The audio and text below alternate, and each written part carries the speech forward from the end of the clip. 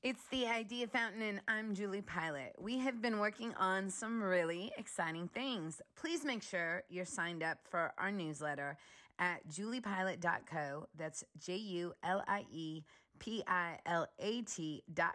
and you'll be the first to know. I really appreciate you listening and keeping in touch. I have the most extraordinary, talented friends, one of which, Nabil Ayers, recently released his memoir, My Life in the Sunshine. I highly recommend it for anyone, whether you're connected to music or just want an incredible story about self-discovery and finding family. Let's get into it with Nabil. IDEAFOUNEAIN.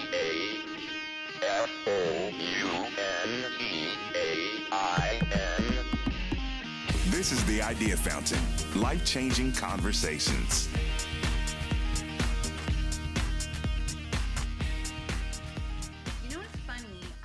Been trying to think when we first met. Oh man, it may have been at KGRG. Probably, right? I mean, I think my guess is that it was when I was in the band Micro Mini, but I don't know. Micro Mini didn't even make the book, did they? No, I feel bad about that.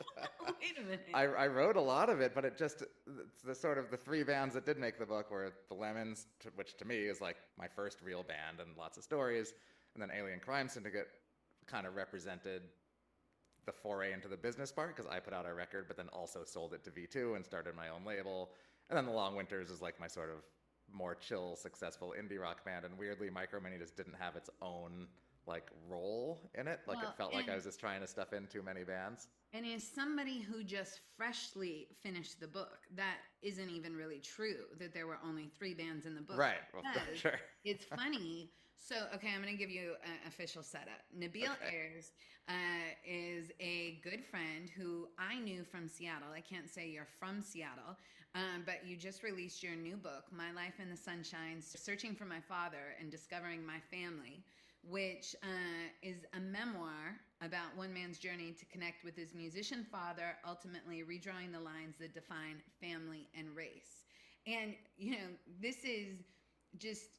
I love doing a podcast because I can be really selfish and dig in on things that are uniquely and important and matter to me. And this book left me with so many questions, but I think like even to just kick off, I mean, I have so much respect now that I know, probably in the last 5 years. I mean, you referenced going to the movie theater and seeing Straight Outta Compton, where in the beginning, Dre is listening to a record and he's listening to your dad's record, Everybody Loves the Sunshine. I knew the sample, but I probably wasn't familiar with the legacy really before that point either. Right. But again, have learned more and have so much respect. But there was something deep down inside of me when you mentioned Spontaneous Funk Whorehouse. And Cherry Poppin' Daddies, like that I lived through. Right. That's the funny thing about, I mean, I learned this now, and, you know, I've, of course, read books, and, like, you latch on to the things that have something to do with you, even if it's like, oh, my God, I've totally been to that restaurant this author's talking about, even, you know, an author you don't know. Like, anything that, like, feels a little personal is so cool. And so what's been fun is, I mean, I've done plenty of press with people I don't know and who don't have connections to things, but some things like this with people who have some connection to some part of this, and it's so interesting. And of course, you're definitely the only one who's like KGRG, Vendetta Red, SFW, all those things, which is such a, I think, a really important sort of planting the seeds part of all of it. Yeah. All of it being my life and my musical life. Well, and it's so interesting. The one thing I really took away from this book and had me like just think deeply about life and question things is there's this philosophy that I love, and it's that nobody is just one thing. Yeah, I mean, you said it really well. That's a really easy way to say it. And we spent a lot of time together in the time I lived in Seattle, but I think I feel especially close to you because even as I moved out of Seattle, I would see you in LA, I would see you in New York, and you always reminded me of home. Right. And so there's that closeness, but I kind of panicked, like as I was reading the first third of the book, because I was like, I don't know this guy at all. Right. Right. I was like, how shallow are my relationships? But this is what's so funny. You're absolutely not the first person to say this, but my weirdest, biggest worry when the book was coming out was not what's my father going to think, all these things that everyone's asking that could easily be bigger. My worry was that I've been so guarded about all this stuff. Whenever anyone's asked about my father or anything, I'm just like, oh yeah, I don't know him. Anyway, what's for dinner? Like, change the subject, don't want to get into it, cut it off. And really, really close friends, people I've known since college, my fear was that my friends are going to be mad at me and they're going to say, we've been friends for 40 years. I didn't know any of this. And that I'm going to feel bad because they feel bad because this is all what I was making up in my head. They're going to feel bad because they'll feel like they didn't ask or they didn't pay attention or they didn't allow me the space to talk about these things. I felt that a little bit, but I chalked it up that we're both such music psychopaths. There Right, was that's not all we enough talked about. time in the day to talk about much Yeah. more. Like maybe some sports. Right. No sports. We never talked about sports. Maybe I don't we know talked anything about the sports. fact that we Right. wouldn't talk about sports. Right. But really, it's on me in the end because the truth is, it's absolutely me never wanting to talk about it and always changing the subject, always being really guarded about it. So I don't want anyone I know to feel bad because there's not a single person I can think of that I feel like, man, they never asked me about my life. I never wanted people to ask me about my life because I didn't want to talk about those things, and tons of my friends did. And so in a weird way, this was like, of course, a great way to get it all out there, but it's not like I was sitting there saying, I have to get this out. It just sort of felt like time to just talk about it in sort of a bigger scope. But it's not like, I just really wasn't thinking about it much and didn't want to think about it. And I think got old enough to finally want to think about it and explore it. And here we are. Yeah, it's funny you just said that sentence because I want to come back to it in a little bit. Selfishly, I have some other questions for you, but you just said, I wasn't thinking about it because I didn't want to think about it, or you said something like that. Something like that. Rewind the tape.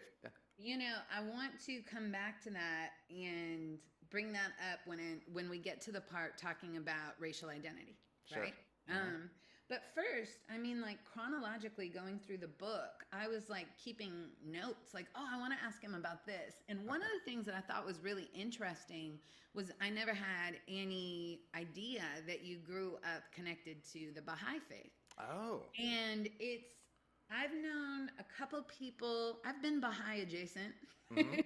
There's been a couple people I've known as an adult. I live very close to the Baha'i Center in Los Angeles. Where is it? I don't even know where it is. Right by Fairfax and Venice. Oh. Okay. Or maybe La Cienega and Venice, yeah. And so, first of all, I think 9.5 out of 10 people in my life probably don't know what the Baha'i faith is. Yeah. How would you sum it up? It's funny because I don't know that much about it. I mean, it's a religion, but to me, it never felt like a religion. To me, it felt more like a sort of philosophy or a way of life that my mother and my uncle were living by. I mean, they were both raised Jewish in Long Island, and then when they were, I think, my mother was probably about 20 and my uncle was 18, living in New York City in the early 70s, I don't want to say converted because they never abandoned Judaism, but they just started becoming heavily involved in the Baha'i faith. And there's not a conversion process. I don't think you sign up or join or reject anything else. You just start going to Baha'i things, and you participate. And when you feel like you're a Baha'i, you're a Baha'i. So they were Baha'is, and my name comes from a Baha'i book, Nabil's Narrative. So what I remember as a kid is not being raised any religion. I mean, I still went to so many Jewish things, especially when I knew my grandparents and my great-grandparents who were, Russian and Jewish second, third generation immigrants, very stereotypically New York Jewish, all the foods, all the Yiddish, all the best cultural stuff. It was really fun. But then I had this Baha'i name, and we spent lots of time with Baha'is, and to me, it was always just about peace and unity and equality and all these great things. I remember prayers, but I don't remember ever going to church or really a service. I just remember these potlucks that felt like parties, but people didn't drink, so they were really calm, wonderful parties, lots of kids, incredible food. I remember great Persian food. So it is a religion, but to me it didn't feel like a religion because it didn't have a lot of the sort of boring negative stuff that a lot of people dislike about religion. Yeah. So it's interesting, like you said, it's not like you have to go get baptized or Right. convert. And you talked in the book about growing up in this community in New York, and then you moved to Utah, and it wasn't available there. But later in your life, you made sort of a pilgrimage to the Baha'i Center in Chicago. Yeah. So it mattered to you. I'm wondering if that's kind of where that sense of community really started for you. It might have been. Yeah, it makes sense. I mean, I was around it so much as a kid during really important years, and so many of those people were musicians too. So to me, it was really connected to music. And when I did the pilgrimage, as you say, when I was in my mid 30s, I think the time, or no, later than that, mid 40s. I don't know when it was, later in life, but the time was so perfect because I always felt connected to the Baha'i faith, and if I see something, I don't go to Baha'i events, but if something pops up, it's always interesting, and I'm always sort of proudly connected, even if just internally. And I've always wanted to go to the temple it's just outside of Chicago. It's like half an hour away, just because it's supposed to be incredible. And I go to Chicago a lot for work, and finally on one trip, I was like, I think I'm going to go there. I just, it sounds fun. So I made time. And I was just surprised, 40 years after my last Baha'i event, how much it sort of shook me and how really important and magnificent it felt. Not at all like in an I guess it was a little intimidating because it's such a like huge, beautiful place, but not like a scary way, more like, again, like a connective way. Like, oh, weird, I haven't been around any of this in so long, but I totally feel like I'm part of it and like it's part of me. And here's way more words and names and pictures and things that I recognize from my childhood. And here's a huge row of copies of this book that I'd only ever seen on our bookshelf, the book that I'm named after. And there's like, 20 of them on a shelf, which was just so crazy to look at. And it was also at a time in my life when I tried to connect with my father, who's not Baha'i, but it's connected to all this, and was kind of rejected by him and was feeling like that was the only sort of weird negative missing thing in my life. Not that he wasn't there, but that it just felt unfinished. And that it was right there at the Baha'i temple when I left. I was like, I think I need to figure out more. I need to do 23andMe. I need to like go around him and learn more about my family and learn more about myself. But he's not going to help. So now's the moment when I'm deciding to do it without him. Like a lot happened in like a half an hour that morning. That's incredible. Well, I recommend the Baha'i Center in Los Angeles. I mean, it's so incredible. They've opened their doors. The mentoring program I do, youth mentoring, they would have all the hoodlums who use the Baha'i Center. That's great. So we did that for a lot of years. It was awesome. So cool. And then also adjacent to religion and adjacent to the idea of nobody is just one thing, I was really fascinated by the story of you moving to Utah. Oh, yeah. And also on the topic of people connecting with different things, it's funny, one thing there's no way you would know about me is when I was growing up, my dad worked for Western Airlines. Oh, whoa. Well, I think I mentioned Western in the book, right? Yeah. That got a shout out in the book. Yep. And then they got acquired by Delta Airlines. Mm-hmm. And he actually had to move to Salt Lake City for a while and commute home. Wow. So I spent a lot of time in Salt Lake City too. And I really always loved it. I never lived there, but I loved the people and I loved the energy of the city. And it was a beautiful place. And what I thought was fascinating in the book was I think that we're in such a siloed state and, we think the left versus the right and we have our opinions about the flyover states. But, when you had like biracial background and you were moving to Utah, if you were to say, how's this story going to end? Right. As a punk rocker moving from New York, it would be easy to think your life was over, but you had a really great experience. Yeah, on so many levels. I mean, I remember being worried about a bunch of things, of course, about my race. I mean, black father, white mother, never knew my father. I was always with my mother. She was moving there because she worked for American Express. And so, of course, I was like, am I going to be literally the only non-white person? I mean, this is way before the internet. This is like when you just like Donnie and Marie were on TV and we knew about Mormons and, we didn't know much else. But weirdly, more than that, and I was 10 years old, what I was worried about was music, because I was already so into music. I already played drums. I lived in New York City.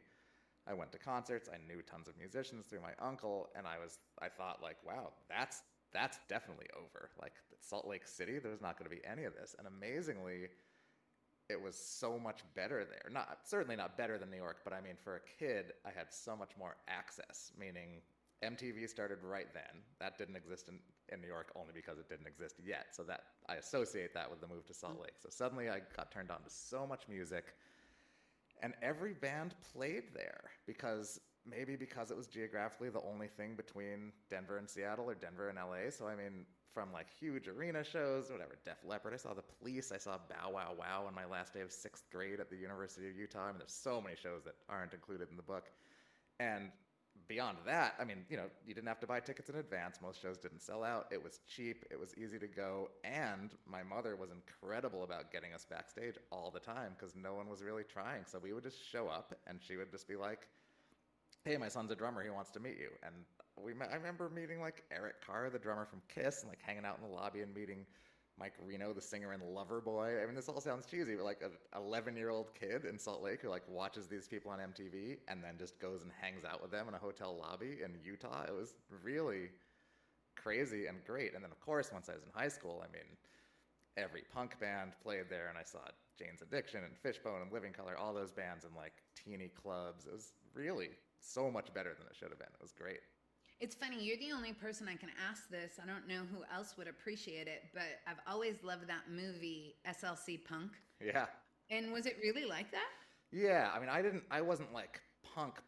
I was afraid of that stuff, so I wasn't going to the Black Flag and the Dead Kennedys shows. I went to Descendants shows, but I was really just like, I'm going to get beat up. I'm kind of a preppy kid who likes that music, but like cannot just show up there. And I think I was wrong. I wish I had. There are plenty of record store nerds, and the punk shows I did go to were just like everybody went. But yeah, that movie is about people that were like a few years older than me, and all the places, the Indian Center, yeah, everything in it is kind of real. That's awesome that it's so edgy. And I thought it was really interesting too how you mentioned you felt more accepted in Utah than you went when you went back home to New York in the summer. Yeah, that was the weird thing, is it was so white that this is a weird thing I've kind of invented in my head, but I think it's true. But I think there weren't that many stereotypes because there weren't evil black gangs, or there weren't the things that certainly existed on TV and existed in big cities, but in Salt Lake it just wasn't there. So I think people had their guard down more and were more open, or maybe it was about 60% Mormon then, and I had friends who were Mormon and friends who weren't Mormon. Like that was not at all a dividing line between like anything, at least where I was. And again, I was in Salt Lake right by the University of Utah, like, the most liberal block of the state. It's certainly a red state outside of Salt Lake, but Salt Lake itself has always been kind of cool, always democratic, openly gay mayor recently. Like it's always much better than people actually think.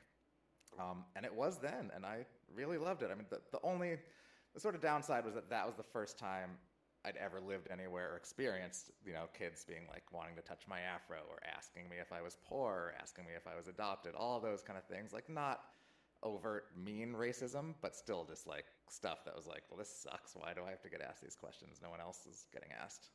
Yeah, being different. Yeah. And then, it was really interesting as you talked about the Pacific Northwest. I'm not going to just say Seattle because your journey started in Tacoma. All right. And if you have a 206 cell phone, you know what a radical difference that is. But first of all, I just have to say thank you. It meant so much. You really did give a thoughtful, quality shout out to KGRG. Oh, that's awesome. Thank you. Thank you for that. I mean, it was an incredible station for so long.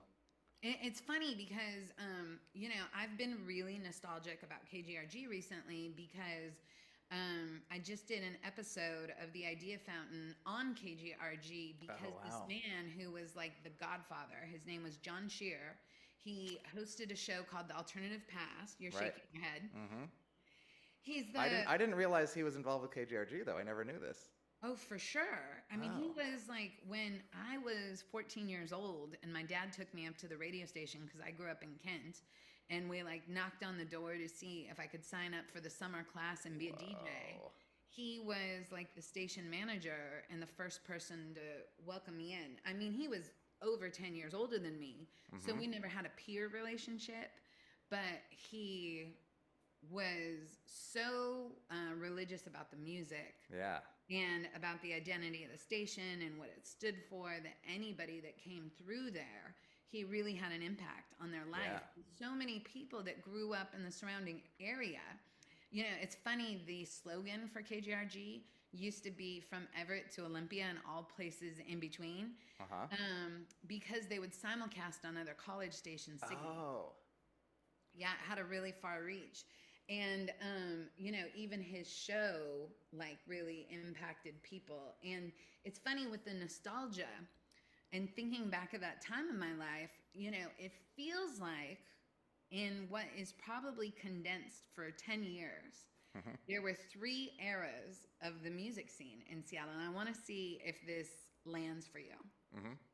For me, it was pre-grunge explosion. Which is like what years?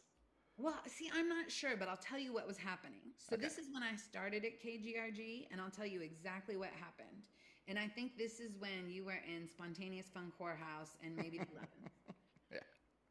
The day, maybe the first time I had a shift, I walked into KGRG, and there was a newspaper article taped to the board in the studio, and it was the news that Mia Zapata had gotten murdered. Oh, wow, okay. So like this is like 92 or 93? 93. And I think the single soundtrack had just come out. Okay. And so that's era 1. In fact, I was this little munchkin, and I knew the movie Singles was about Seattle. Right. And I'll never forget, I played Smashing Pumpkins' Drown, and as like a 14-year-old kid, I said, it's another Seattle band off the single soundtrack. Totally. I remember being in a record store when I was an intern at Polygram at like a mall record store, the Warehouse or whatever, and seeing like a local music rack, and it had the Smashing Pumpkins album on it, and I was like, because it was on Singles and all. Like, well, I practically got death threats at KGRG. Yeah. Of course. And then there was the like Seattle is on fire era, right? Which is, I think, like a little crossover Lemons. That's probably Micro Mini, right? Where everybody was just swooping in and signing everybody. And then there's the, you know, post Seattle is on fire. People are now getting dropped from all the labels. And that's where like Vendetta Red kind of comes in. But it really was almost 10 years, but you checked all 3 of the boxes. What was it like for you? How did you feel being a musician in those times? Because I don't think I really know anybody else that like crossed the entire spectrum. You know, like when I think of like even Kathy Faulkner, right? Yeah. Who, like great mentor of mine, KSW host.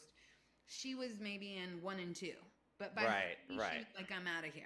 Right, she wasn't involved with like Death Cab or Modest Mouse. Right. And maybe even Marco was more 2 and 3. Right. You know, wow, but how weird. I don't feel like there's that many. I mean, aside from Carrie Harrop, right? There's of course, not that many people. I hadn't heard from her in years. I did a thing on KUOW a couple of weeks ago, and she texted me out of the blue. She's like, "You sound great on KUOW." Yes, she's a legend. Yeah. I mean, yeah, that's funny. I've never thought about it that way. I mean, I was in college 89 to 93 in Tacoma, which of course was an incredible time. I mean, that was like... Yeah.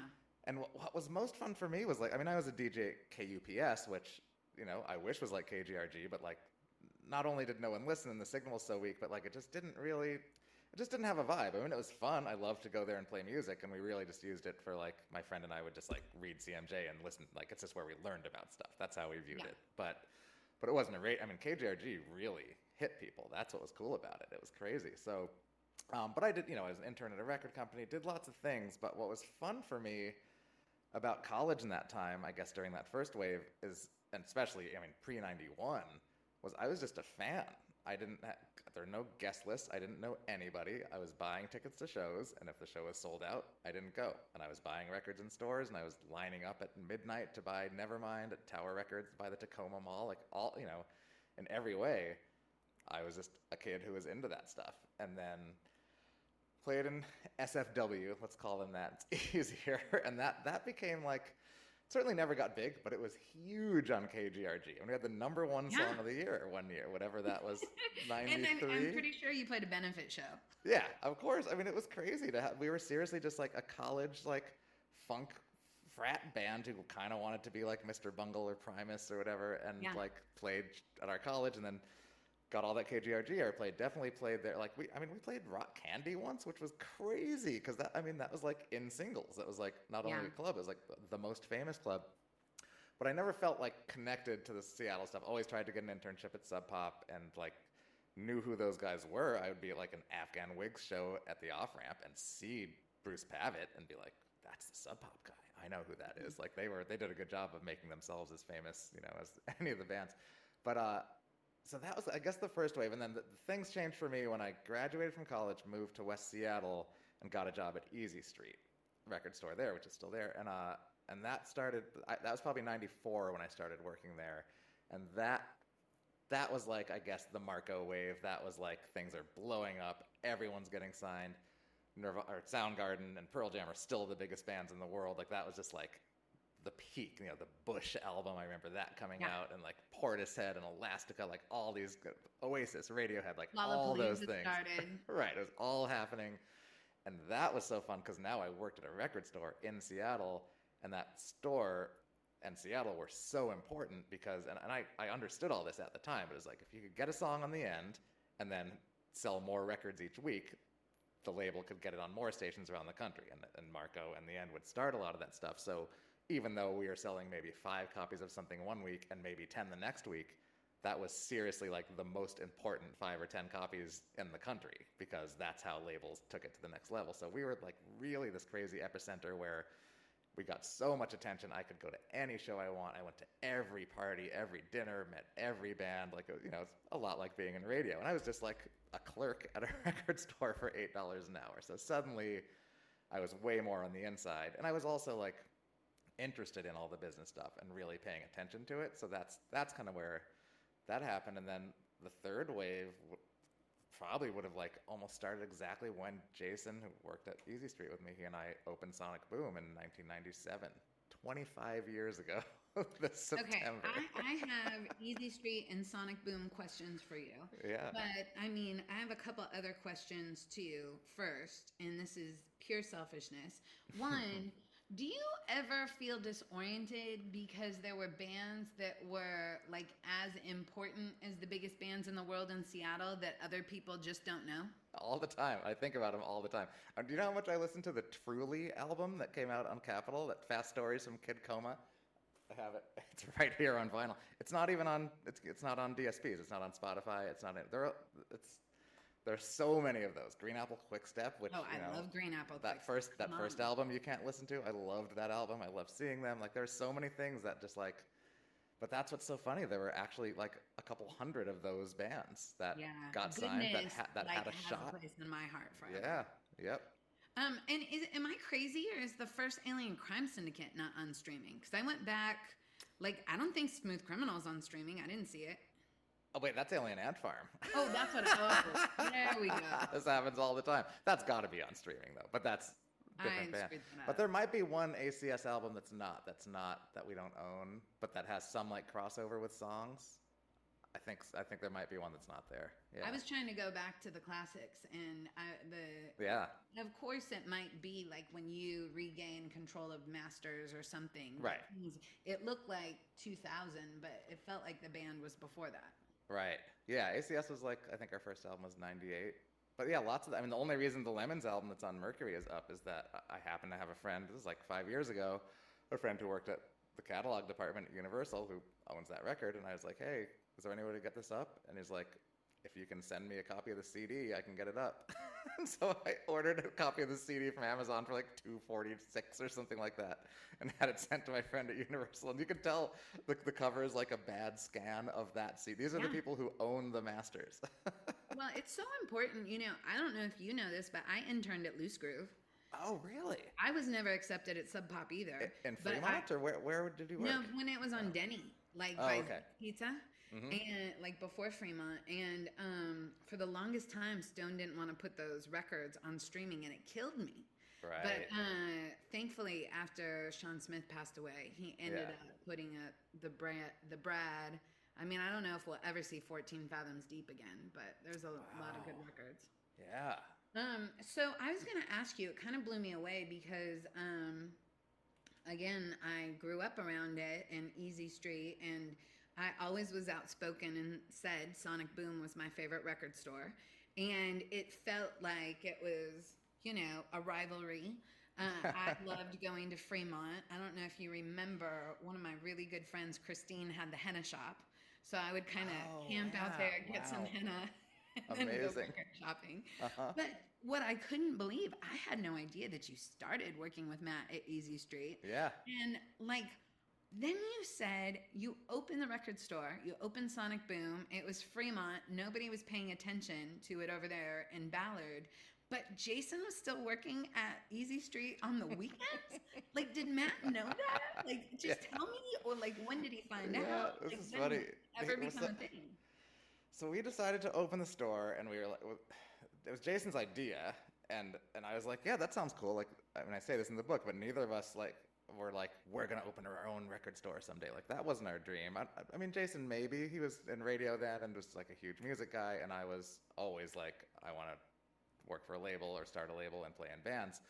But I knew a lot about stores from when I was an intern at Polygram, because my job there was to like go to every store and put up posters and talk about sales numbers and all. So I picked up a lot then. But then at Easy Street, I learned a lot more. And so Jason was like, we should open a store. And we talked about it one night, and we were like, look, there's only one neighborhood. There's so many good record stores in Seattle, but this neighborhood, Fremont, doesn't have one, and really should and really could. There's cool people, but people who have money, and it's lots of restaurants and kind of a little downtown district. And so we're like, the only way we can do it is if we can do it there. We can't go, like, we don't want to open up on the same street as some other store. So we found a spot, this weird little house kind of off the beaten path. That house is $1,500 a month, and or for the main floor that we rented.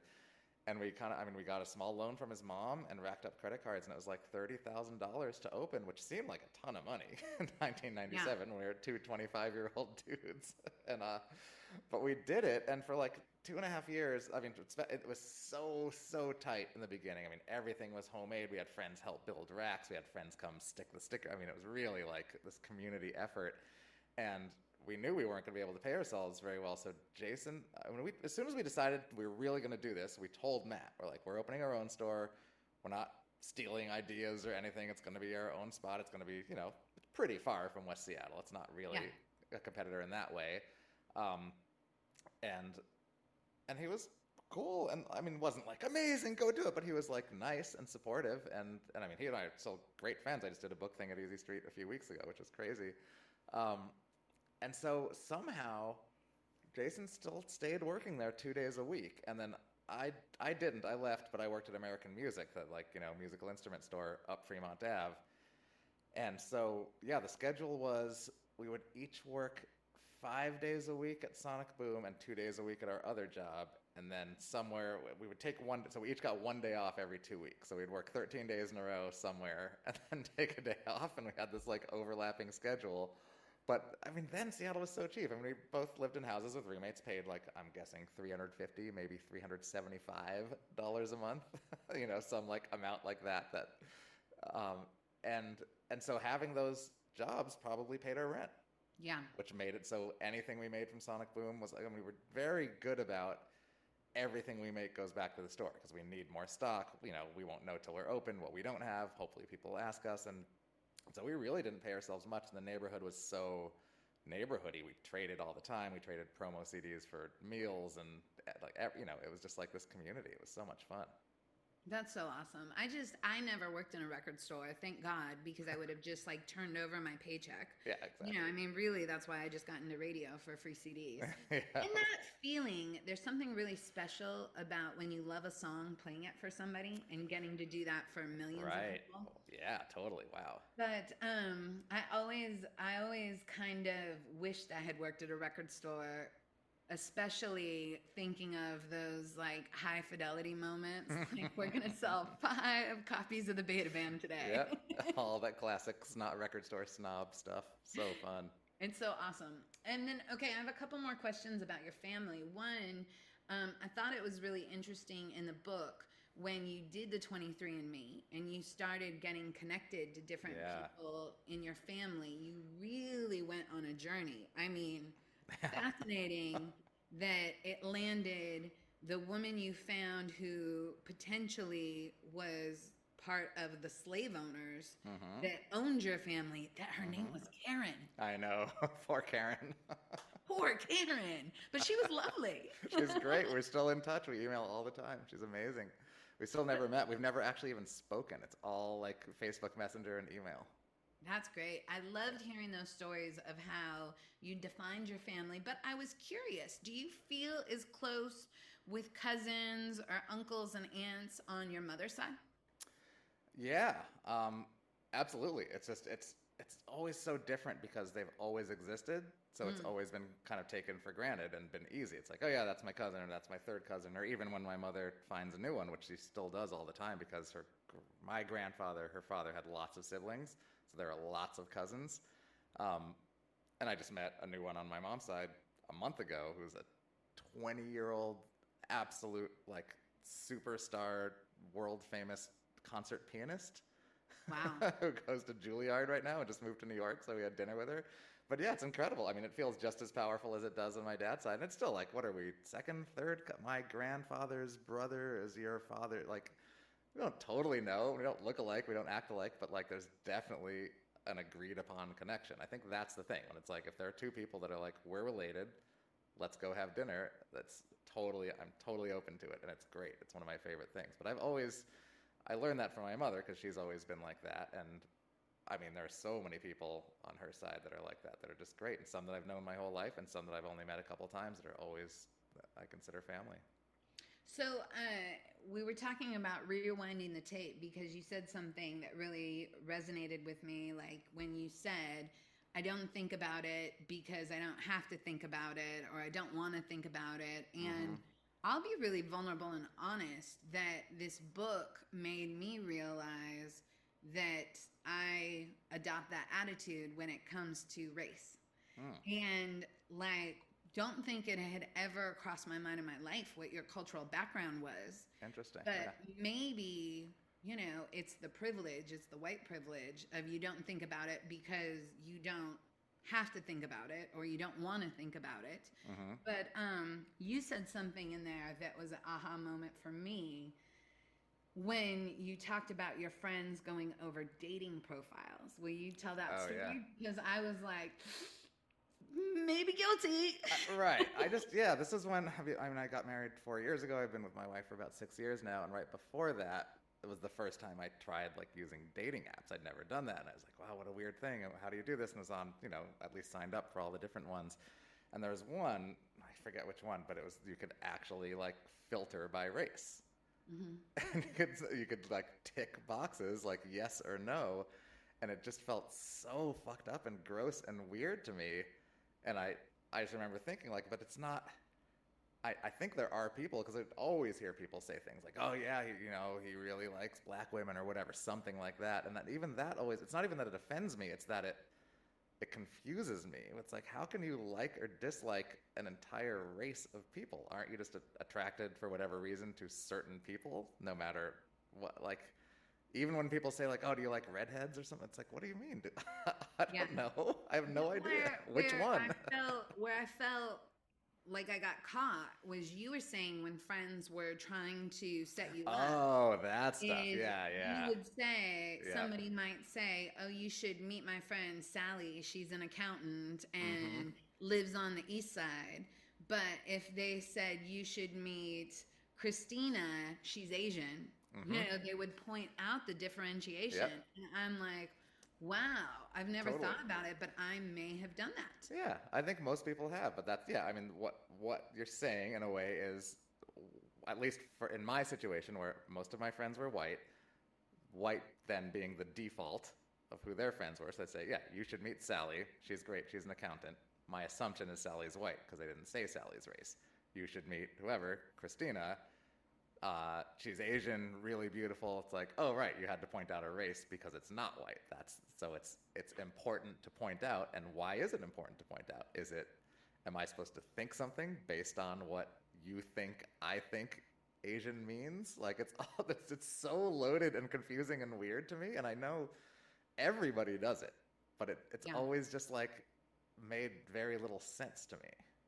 Yeah, I had never thought about it. And, when you were birthing this book, and clearly it was a journey about the exploration of connecting with your father, did you know that so much of it was going to be about race and identity, or did that just come pouring out?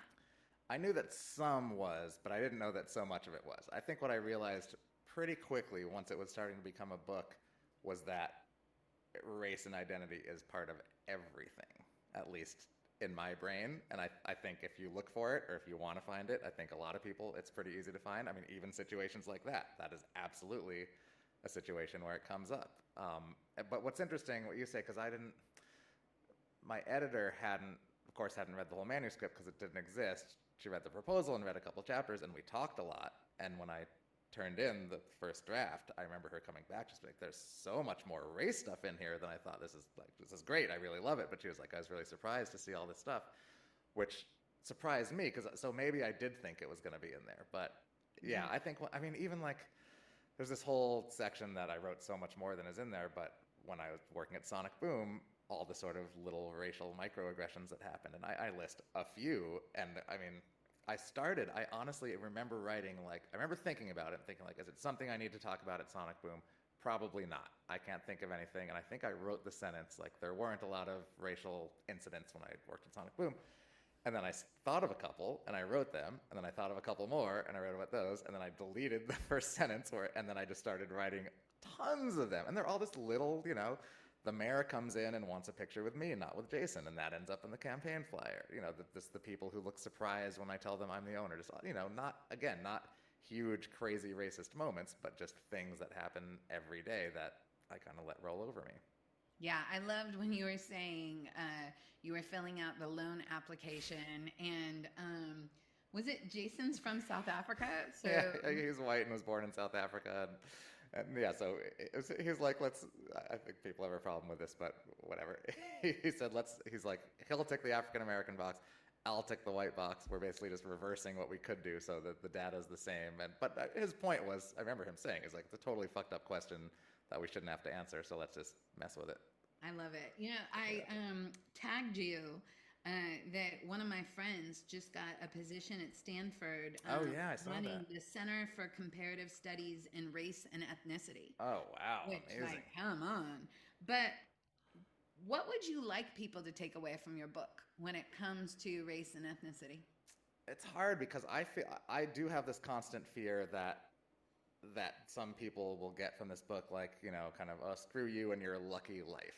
Like, I've been lucky in that I've been able to navigate being a biracial kid with a Middle Eastern name and being in some weird situations and living in weird places and being on tour in bands and never having anything that bad happen to me. I've been, I think, maybe overly cautious and maybe avoided things, or maybe everything would have been fine and I just made my life harder by being overly cautious. But either way, I think I've been lucky, and there's always this little fear that that's going to be some people's takeaway, people who've had a harder time, maybe people who are in a similar situation but didn't live in as open places or weren't around as good people or something like that. So I certainly don't want people to take that away, but I think it's important, it's not, it's not a self-help book or a how-to book, but I think it's possible to really kind of build your life and make it positive even in the worst situations. I mean,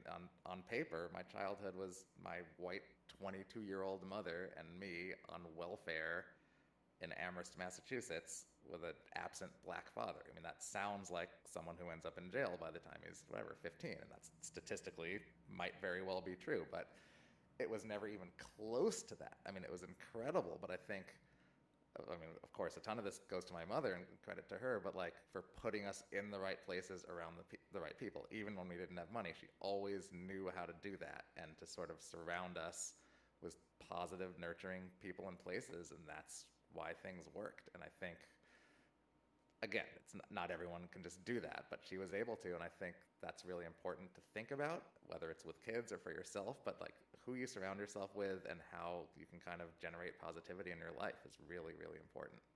Yeah, I say this in almost every single episode, I feel like, because it really resonates with me.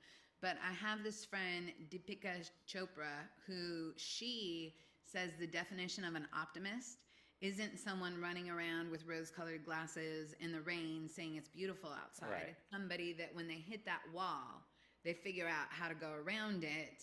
And I know growing up a woman working in music that I hit walls and then you just figure it out. You don't stay stuck, but it feels like you've always done the same where you hit those challenges instead of being miserable or frustrated or giving up, you just went around them. Yeah. And it's, I mean, I was so excited. Like, I mean, I was worried I wouldn't be able to use the title because it's a lyric from my father's song, but it was totally fine. But more, I mean, of course, I love that song and I love that it's sort of a connection and a tribute to that. But more than anything, and I use the word you just used, but it's such an optimistic title to me. And that's really what I love about it. I mean, my life in the sunshine, it's about the sunshine is sort of whatever, the positivity that definitely sometimes follows me, but also sometimes I follow or create, and that's the sort of exchange, and I love it. Yeah, well, I'm thankful for your dad because he created you and inspired you to open up and share these stories and tell the book. Maybe the interview that we spoke the least about your dad, I hope that's okay. That's fine. Yeah, there are plenty out there. I thought it was so awesome when I was hitting you up to talk. I sent an email to your 4AD email, and you were like, hey, new email. I'm running all of Beggars now. Congratulations. Thank you. So, yeah, the timing was crazy. That all happened. I turned 50, announced the book. Both of those things obviously were planned, and I knew were happening. But Matt, the old president of Beggars, stepped down pretty quickly in January, and I didn't even know. And Martin Mills, who owns and runs Beggars, invited me to have lunch with him, and he's like, Matt's stepping down, will you step up, like, you know, next week? And this was all right at the same time. It was a really insane time in January, but a great one. Super easy question. What's your general take on the music business right now? I mean, I love it, but it's so funny, I'm in such still a specific sector of it. I mean, you know, Beggars and all the labels are still we're pretty album focused, we're very music and artist focused, which seems like everyone should be, but which means like I have friends ask me like, oh, so you guys just sit around and like find bands on TikTok, like is that what you do now? And it's like, no, of course not. And we also didn't, I mean, there's always been a version of that the major labels have done, which works and is great, but that's not who we are. We find artists that we like, that we want to work with for years and careers and albums, and work with them, and definitely don't ever have anything as big as some of those TikTok things, but also have, you know, bands like The National and Grimes and things that have had this like slow, steady ascent and that are lasting and important. And so I love it because we're still doing that, and it's still working, and it's still really exciting and really fun, and there's new stuff, you know, every few months. It's great. That's awesome. Well, I mean, I told you I got your book because I wanted to support, and then I just knew how busy life was. I ended up getting the audio book too, and I enjoyed it so much because I had this happen with the Debbie Harry book too. Oh. It was like we went on walks together. That's so cool. Hearing your voice. And right. Well, especially if you know me, that must be weird, right? Yeah. No, it was really awesome, and I really enjoyed it. So I recommend either to everybody. It was so great, and it was, you know, so much more than I thought it was going to be. So again, thank you. Congratulations, and thanks so for much. Answering all my selfish questions. Thank you for having me. Yeah, let's connect more. There's so much more KGRG and Vendetta Red and all that to talk about. All right. I appreciate you. Thank you, Julie. And I will hit you for a general catch-up very soon. That sounds great. My heart is always full after talking to someone from home. It's hard to believe that this fall I'll have lived in Los Angeles for 20 years. I still have my 206 cell phone and will always be from Seattle. Thanks as always for listening to The Idea Fountain and also for sharing episodes with friends and on social media. It really helps a lot. You can follow me at Julie Pilot or at The Idea Fountain on IG. Have a good day.